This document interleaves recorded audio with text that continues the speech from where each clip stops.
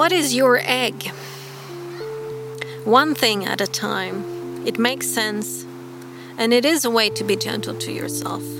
Let yourself work on one thing at a time. Even though the urge to take on this and that and just a wee bit of this other thing as well is strong within. And it might work for sure. It depends on you to a large extent and to your reasons for doing it. Or perhaps, better stated, it depends upon where the urge comes from.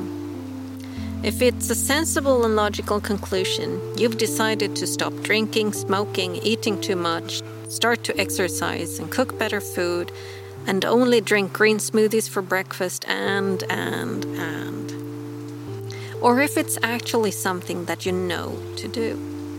Something that is coming through you with the quiet wisdom of mind behind it. Tim Ferriss talks about an egg. When people approach him asking for help to get their life together, health, food, exercise and such, he has them start with an egg. You want to change your diet, get healthier, move more, sleep better? Start with an egg. Regardless of what your breakfast routine may look like, if it's non-existent or consists of sugar-coated cereal and low-fat milk, or is actually quite sensible, start with an egg. That's it. Add an egg. Simple. Boil it, poach it, whatever. Just add an egg to your breakfast. The simple beauty of this is that regardless of what else you do, that egg will be beneficial. You will notice a shift. An endurance, stamina, ability to focus. It will help in all those areas. Perhaps just a wee bit, but if you pay attention, you will spot the difference. And once you've added that egg, noticed the benefits, and gotten into the routine to have your morning egg, then you can add another egg. Only this egg doesn't have to be an actual egg. It can be a metaphorical one.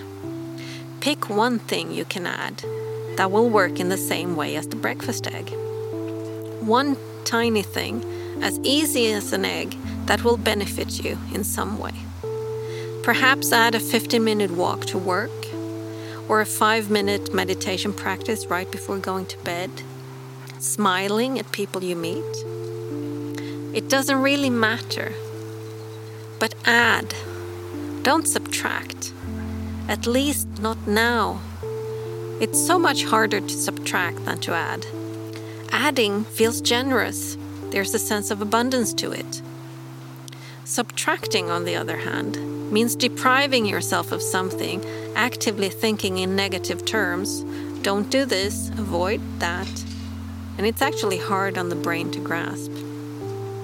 Don't think about the blue elephant wearing red bathing trunks sitting up in the tree.